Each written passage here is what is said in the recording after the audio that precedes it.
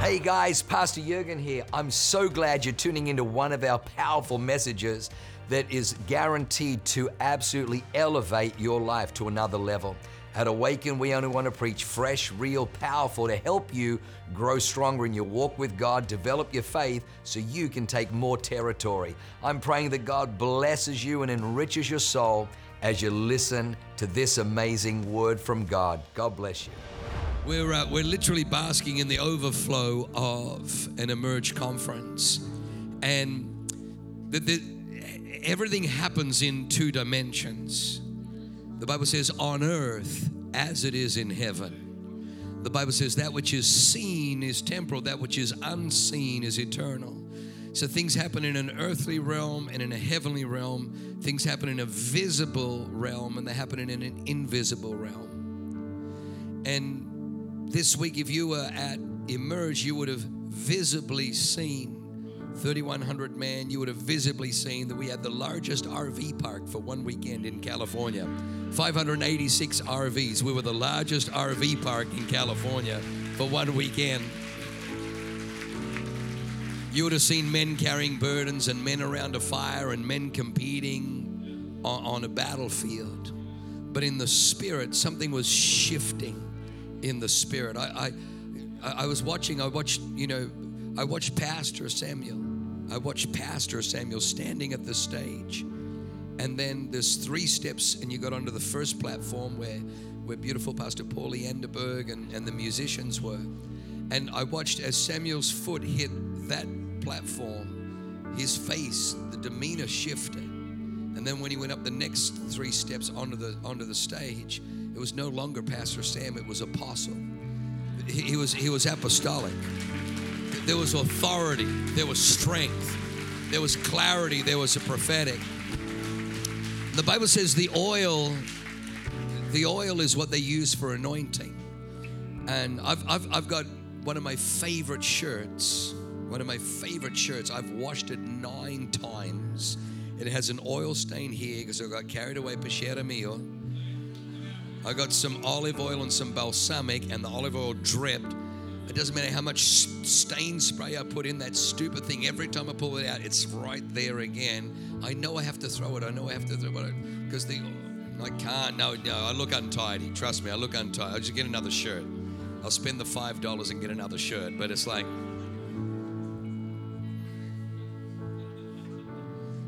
but the oil.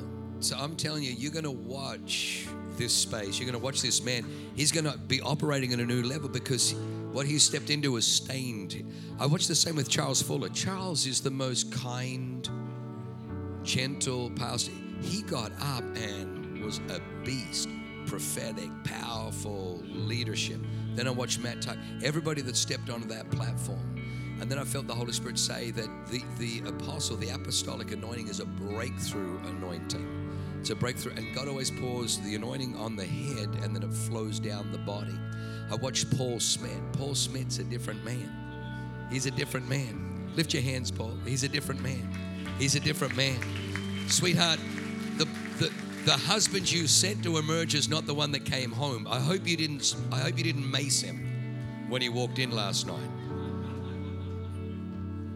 He may look different. He may act. He's stepped into an apostolic. There's Paul, the hand of God. I watched it over the weekend.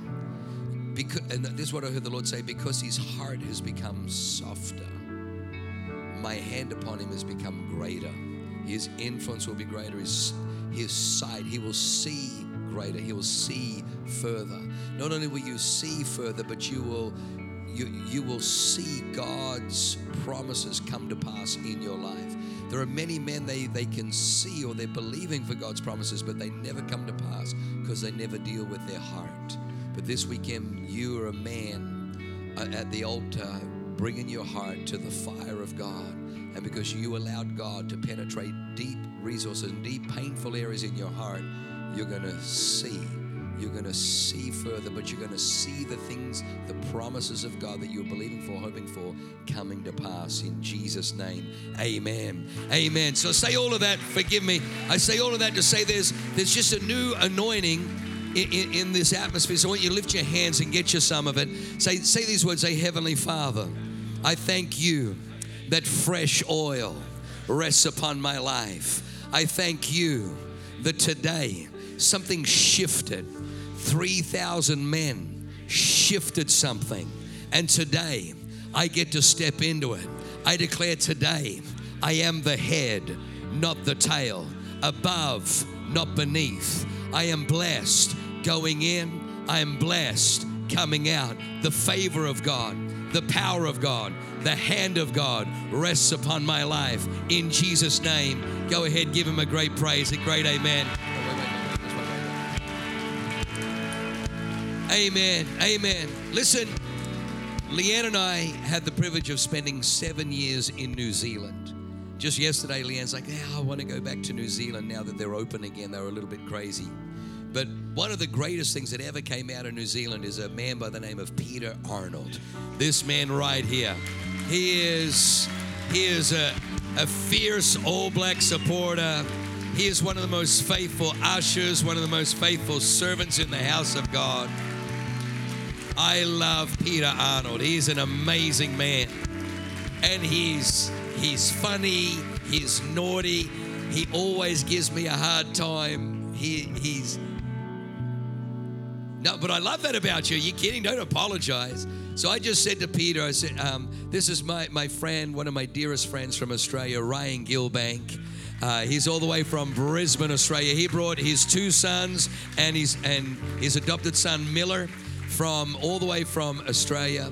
And they got some merch yesterday. Did you get merch as well, Miller? You got some merch, right?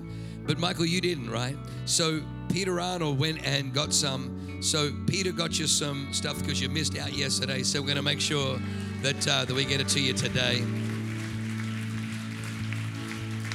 We love you, man. Amen. All right, give 2 or 3 people a high five and just say, man, I hope the preaching's good.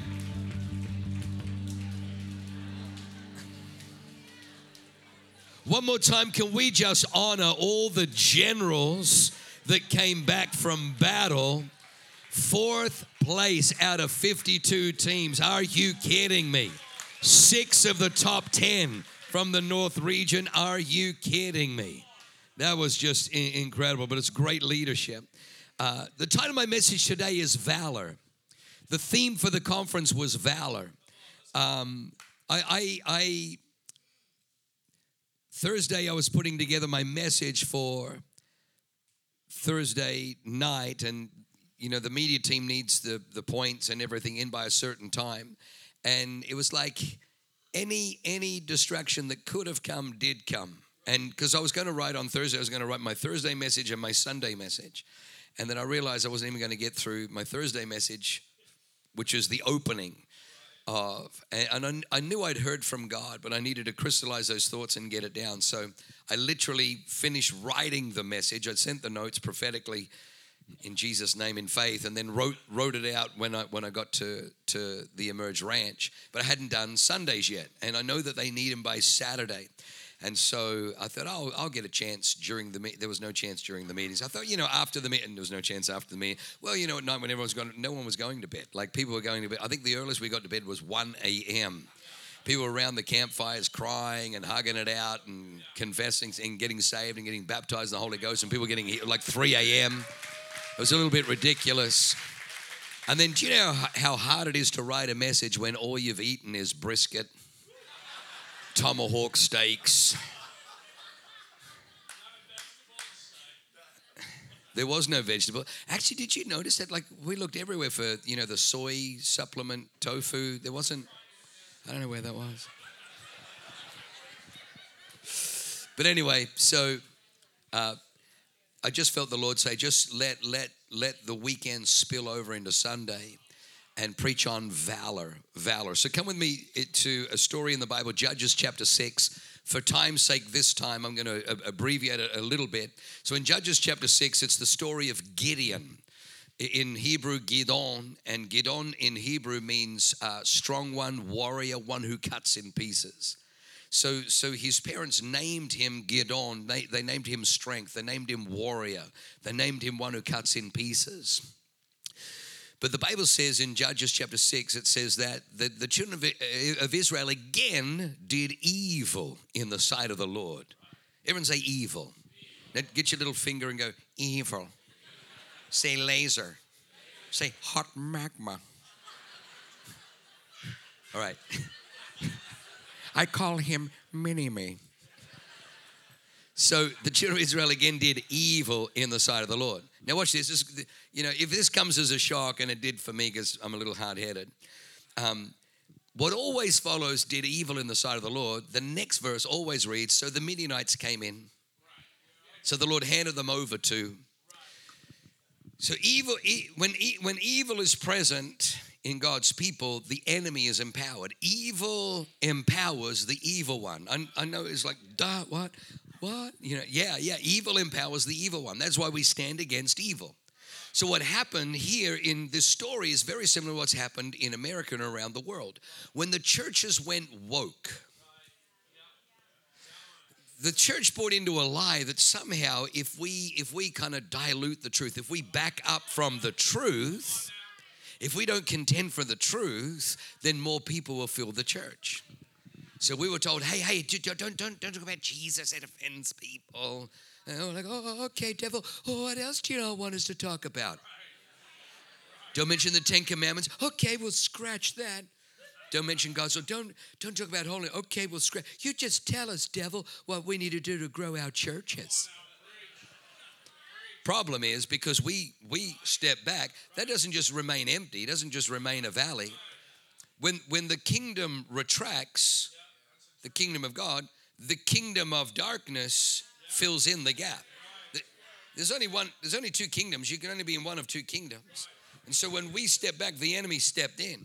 So now we have people like trying to tell you that there's no male and female, that there are 67 or 167 or endless. That masculinity is toxic. That somehow God made a mistake when he made man. And that God made a mistake when he made the woman. The greatest definition for masculinity is that which is least feminine. And the greatest definition of femininity is that which is least masculine. Masculinity is that which is least feminine. Femininity is that which is least masculine.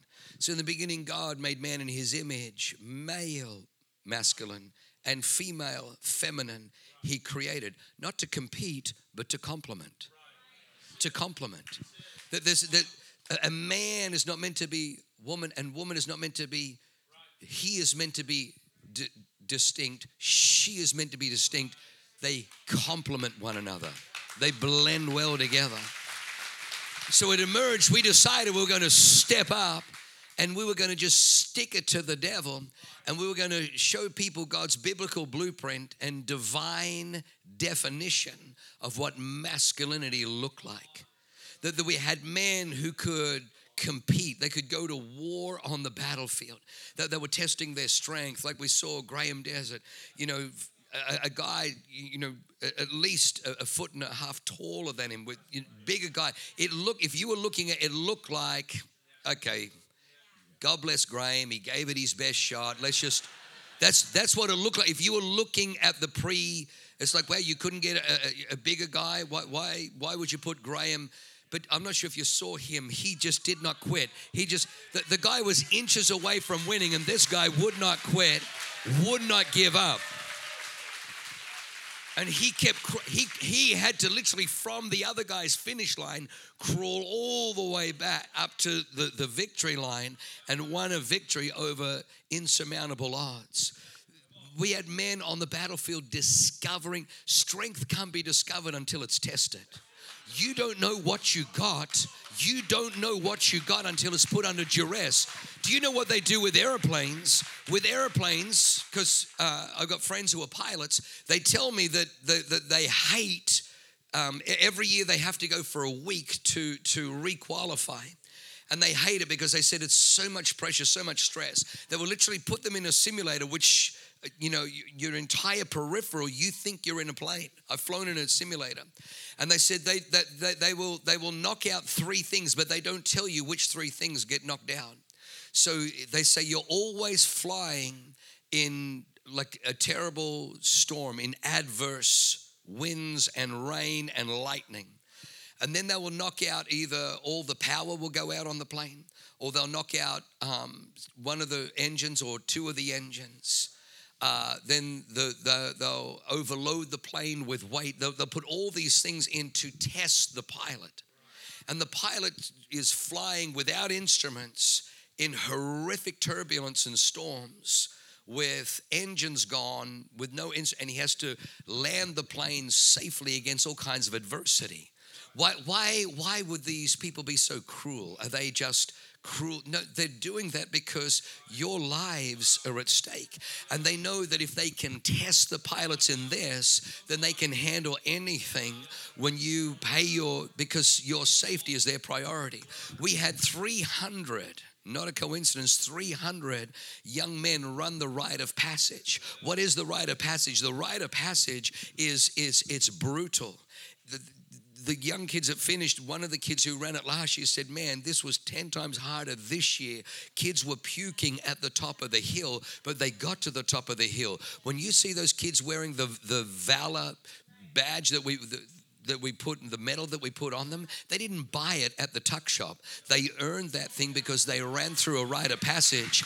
They ran through a rite of passage because we put them under duress, we put them under stress. There were grown men with pads knocking them to the ground, standing over them, intimidating them, daring them not to get up. Kids were getting up. One kid that sprained his leg, 3 other kids stopped and they picked this kid up and they ran almost a mile carrying this kid, and they got him to the finish line.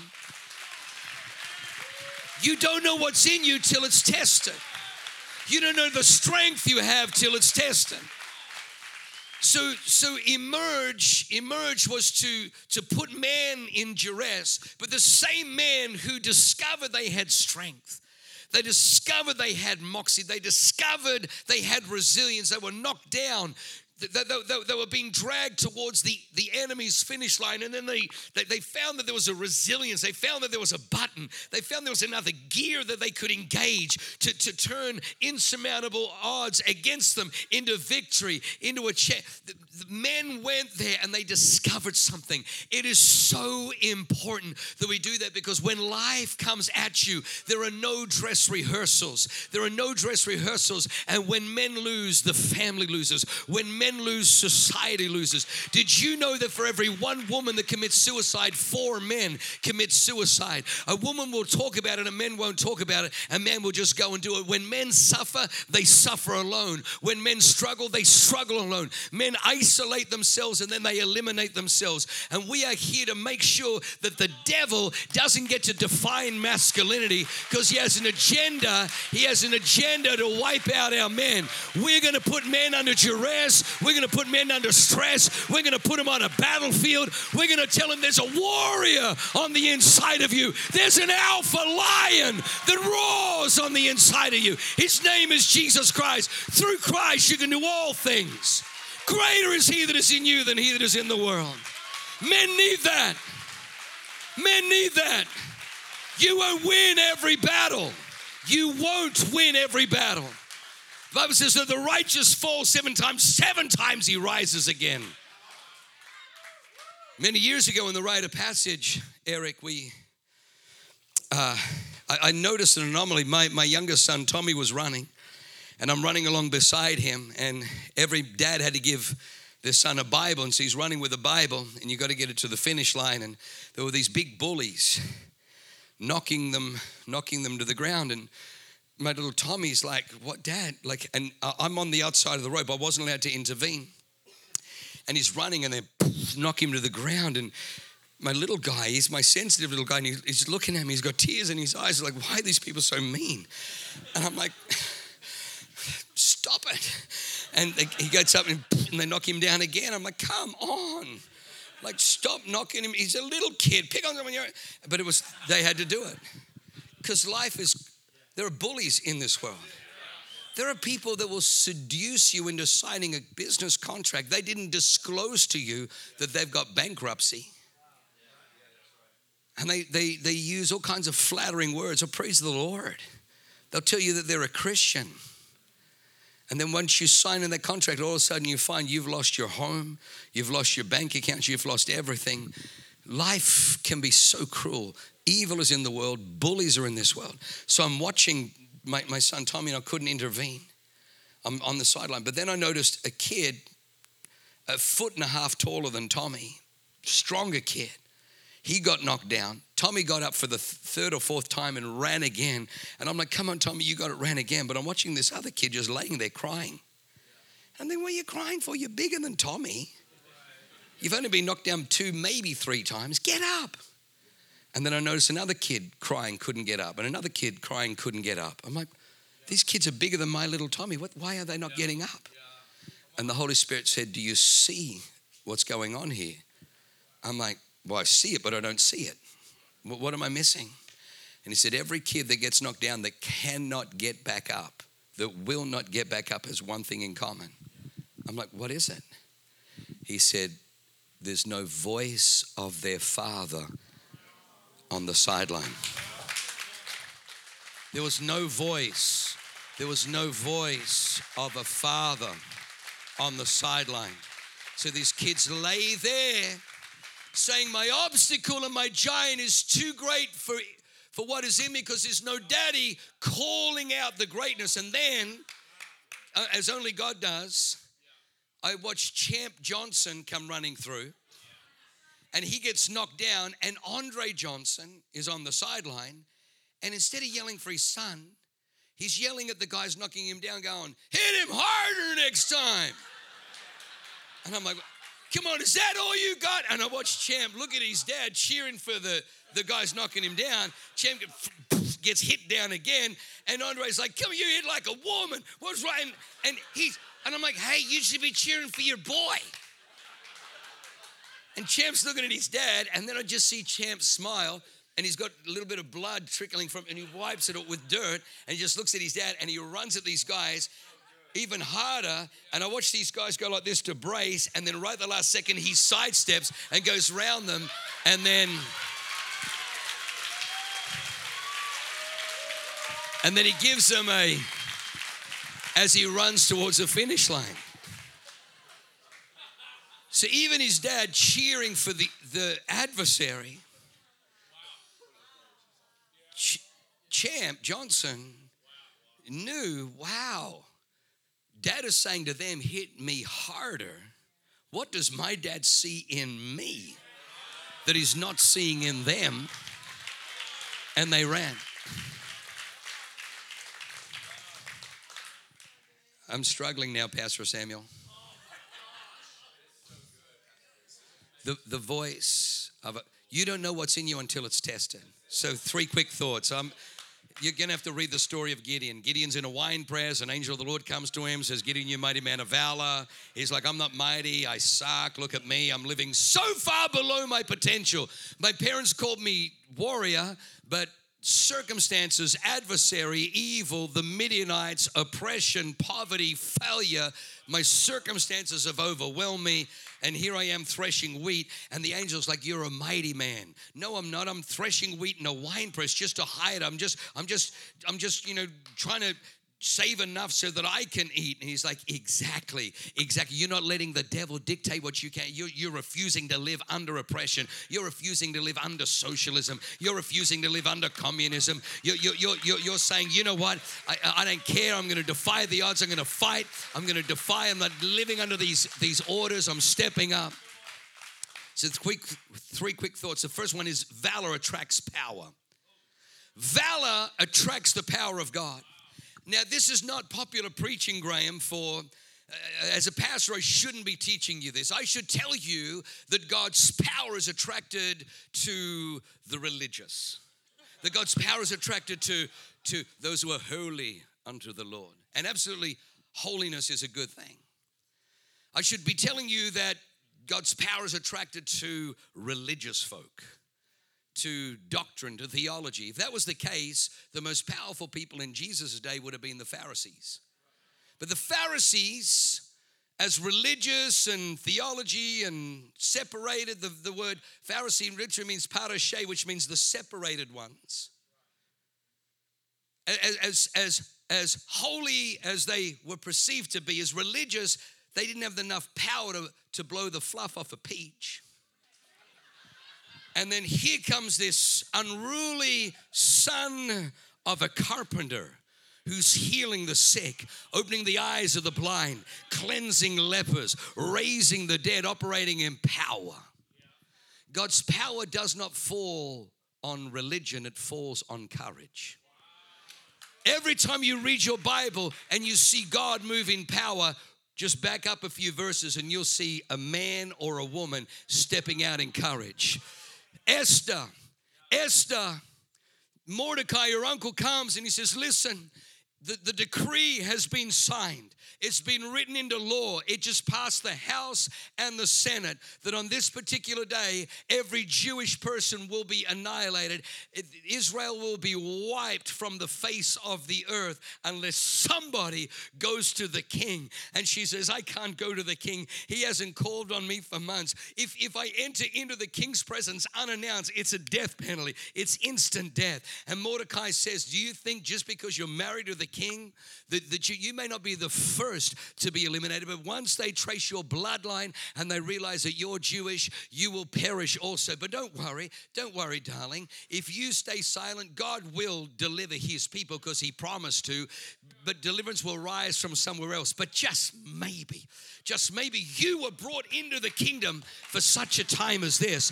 The Bible says that Esther rose in courage.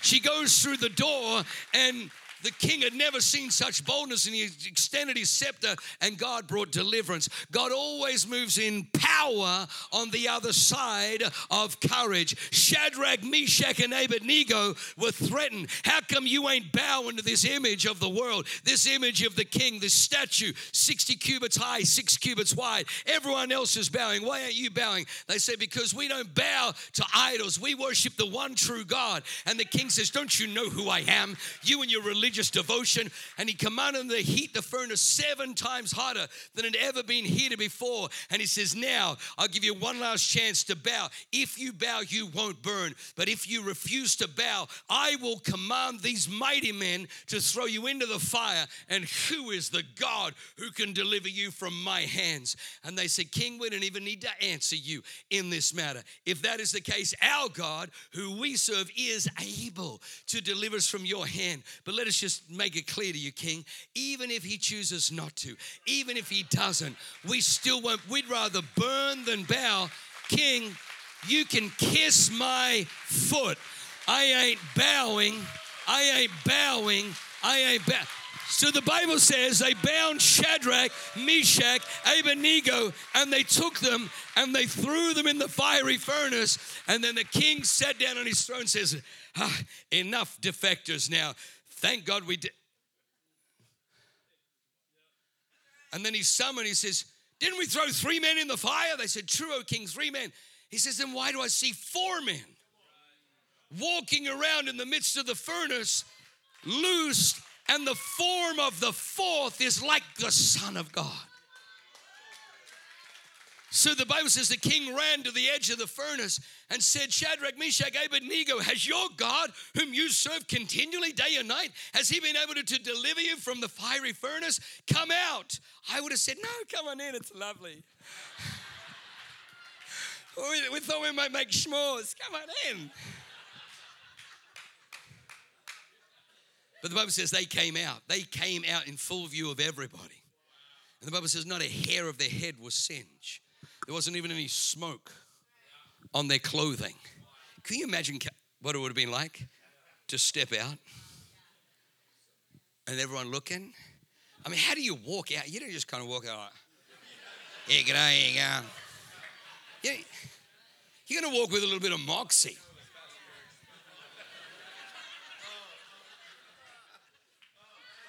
I mean, I don't know how you, I'm just trying to imagine, how do you walk when you come out of there? 3 men that had courage, God's power turns up. Joshua, courage, power. Every time men step out in courage, God's power turns up. A guy called Shammah, everyone's running from the Philistines. A Philistine army has come in like a swarm, like locusts. And as Shammah is running, he's running through a field of lentils. He probably doesn't even like lentils, but this field it belongs to Israel. And it's like, hang on. Even though I don't really like lentils, why? It's not about the lentils. This is ours. God gave us this. So the Bible says he just turned around. And everyone's like, quick, run. What are you doing? Don't stop, man. Don't stop. He's like, no, you guys go. I got this. And he unsheaths his sword. And an entire Philistine army look at him. And they're like, oh, we're about to wipe you off the map. He's like, bring it. And the Bible says when Shammah stood, the Lord fought through Shammah. And that day the Lord brought a mighty victory and defeated an entire Philistine army, so much so that his hand cleaved to the sword. At the end of the battle, they had to pry his fingers open from the there were Philistine carcasses everywhere, but he secured the land. When men stand, God turns up. When men stand in courage, God turns up. In 2020, they're like, hey, why don't you bow like everybody else? Don't you know every other pastor is bowed? Just back up. Come on, man. They're calling you grandma killer. They're calling you super spreader. They're calling you, what were some of the other ones, Leonie? Plague rats. I mean, you name her on the evening news. And a Awaken Church, another outbreak of COVID happened in the Awaken Church. Yeah, of course it did. Because we're trying to get your immunity up. Absolutely. No, you need to have this unproven vaccination. Don't look at myocarditis. Don't look at the heart attack deaths. Don't look at young people. God knew what he was doing when he designed your body, even though they manufactured a deadly virus in a lab on purpose. On purpose. No weapon formed against you shall prosper. I had COVID twice. So I got double anointing immunity. Let it come. The first time it came, I took oregano oil, which is brutal, but man, it kicked its. I smelled like a pizza, but I got it twice. I got all the immunity I need. You're more than a conqueror. You're more than an overcomer. When we stood in courage, I talked to another mega church pastor, and he's like, man, you're taking the wrong stance. You're not going to have a church left. I said, well, funny you should say that, because we're about to open our largest campus in San Marcos. He's like, oh, where's your San Marcos campus currently meeting? I said, we don't have a. He's like, so you're going to open a 1,200 seat auditorium in the middle of COVID, in the middle of lockdowns. He says, most churches are running maybe 15%. Yeah. He goes, so you're going to sell Bressie Ranch? No, we're not selling Bressie Ranch. Why would you not sell Bressie Ranch? Because Bressie Ranch is going to have a powerhouse couple leading it into overflow every service. Why would we ain't giving up territory to the devil. That's not courage. God, his power lands where there's courage. So we opened San Marcos, it's full. This thing is full. We bought Salt Lake City, that puppy is full. We bought El Cajon, that baby is full. God turns up where there's courage. I'm in big trouble. Oh. Number 2, valor chooses pain that alters. Valor chooses pain that alters. In the Denzel Washington movie of Equalizer 2, there's a guy who's abducted his daughter from his wife, and Denzel Washington's on this train, and this guy comes to him to tell him that because he's wealthy and a man of power, Denzel Washington shouldn't be sitting in this cart because he's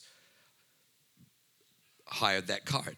And he says, I'm just traveling to Turkey to try and find something. And so he turns to his man, he's traveling, and the guy, whatever he was, and he says, my friends say, whatever you look for in Turkey, you can find it. And he says, well, could I find a man? not a real man. A man who abducts his daughter, not because he loves his daughter, but because he wants to punish his wife. Do you think I could find such a man in Turkey? And the guy's like, if I were you, I would not look for such a man.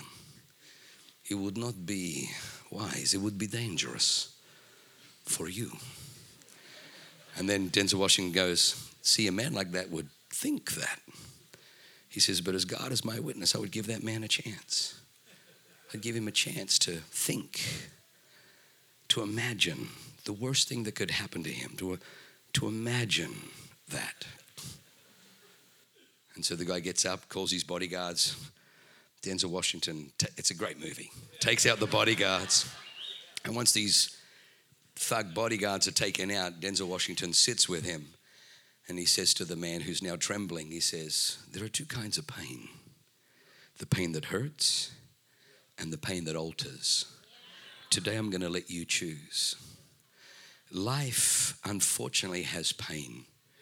The pain of loss, the pain of losing a marriage, the pain of losing a business, the pain of disappointment, the pain of betrayal. Life comes with pain. However, you can choose pain that alters. And I found that every time I've chosen pain that alters, it actually creates a bridge over the pain that hurts. Every time I've experienced the pain that hurts, it's because I rejected pain that alters.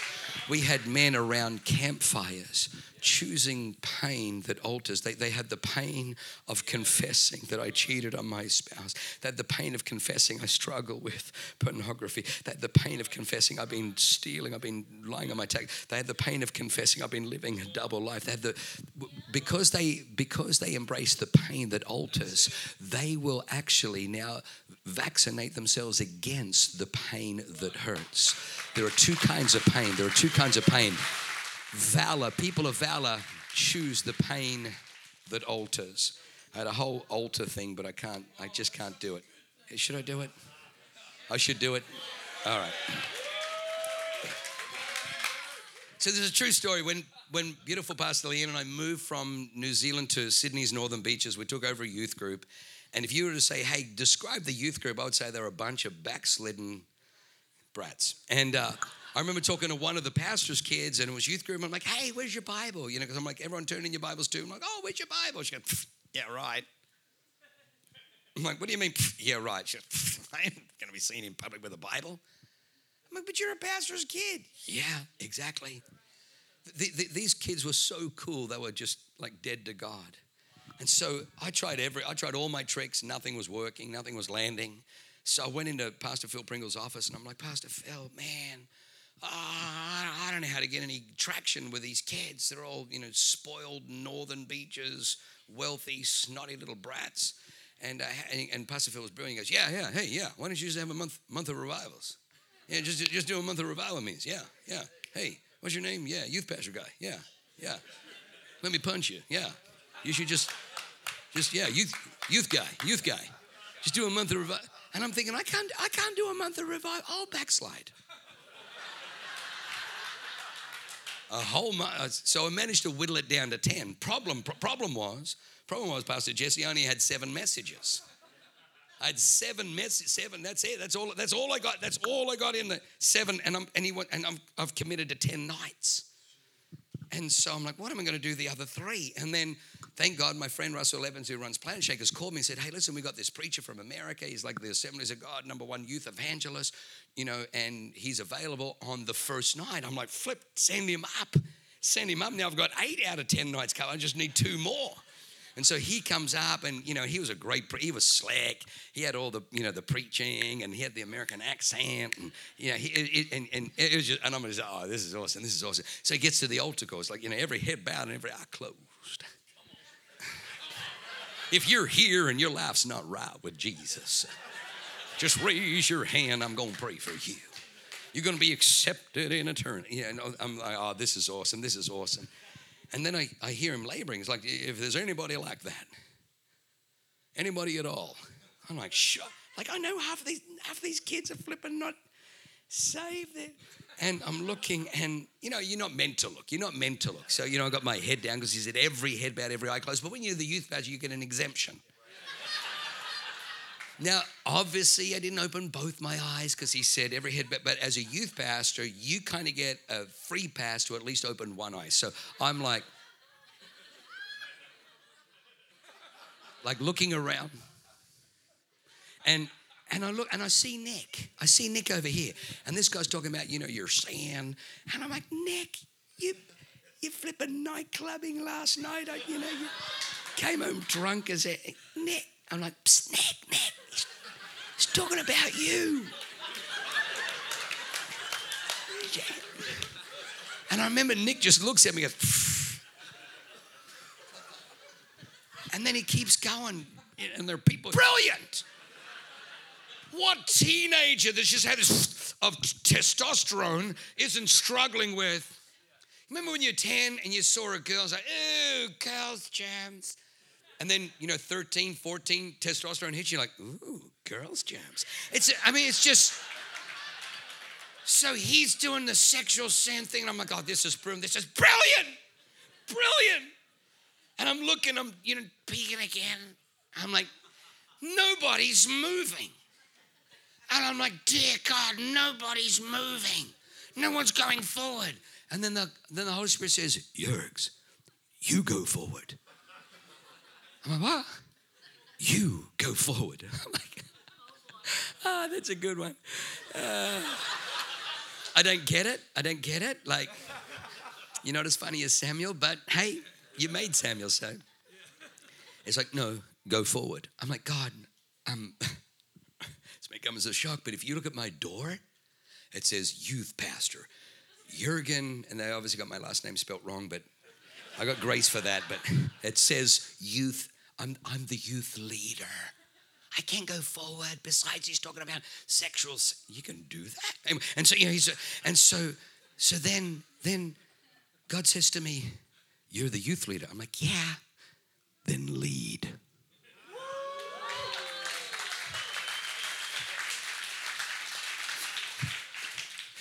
What? Youth leaders lead. And this guy, he's calling out stuff. I'm like, that's not even possible. And he's calling. And so, true story, I get up like an idiot and just start. I'm the only one. There's a room full of 150 teenagers, and the only one responding to the altar to get their life right is the youth guy. No, I don't know why you're clapping. It's embarrassing. So as I'm walking forward, this voice I'd never heard before right here goes, what are you doing? And I'm like, well, I felt God tell me to go forward. Stop. Turn around. I said, I shouldn't go forward? Why not? What will people think? I'm like, what will people think? I said, I'm not going forward. What are people going to think? And then God says, Jurgs, do you know what that voice is? I'm like, it sounds like Elmo. No. He's like, that's pride. I said, are you pride? Uh-huh. I said, get out of here. So the next way. So this is a true story. He's on the platform. He's calling out sins that they're probably not even in the Bible. He's just making stuff up. And the only idiot is me.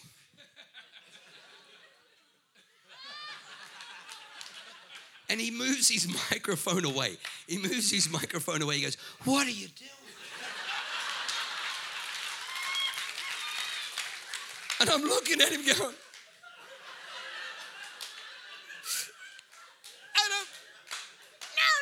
It was pride. And so he just looks at me because he's assessing the situation. He's an expert. And he's thinking, no wonder no one's responding. The youth pastor is a jacked up mess. So he does this. He goes,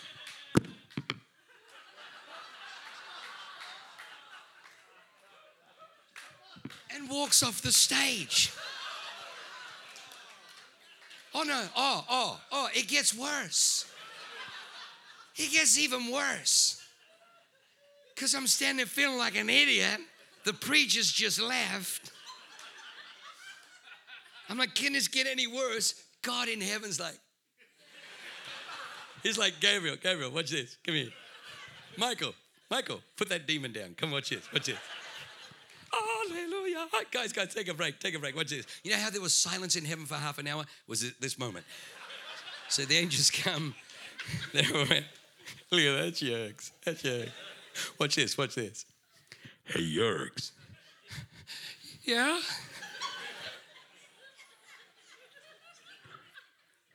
Kneel. Kneel who? Kneel down. Don't know him. No, you kneel down. Oh, dear God. Do you know how hard it is to kneel and still be cool?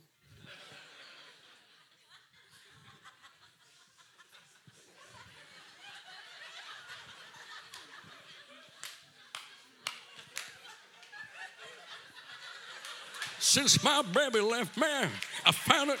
I mean, do you know how hard? You can't kneel and be cool at the same time. So like an idiot, and I'm like, it's over.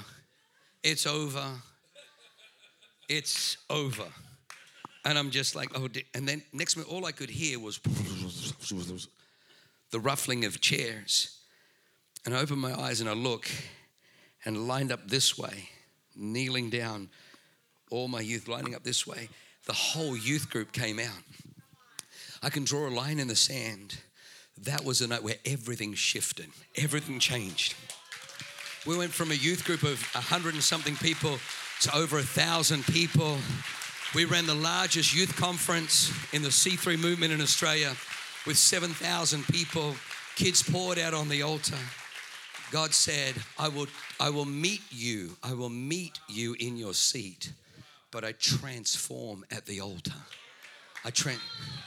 If you will embrace the pain that alters, sometimes the pain that alters will bring you to the altar, saying, I can't live with this anymore. I've got to go into the painful memories of my past. I can't live with this dysfunction. I can't live with this brokenness. I can't live with this secret. I can't live with this shame. I can't live with this guilt and this regret.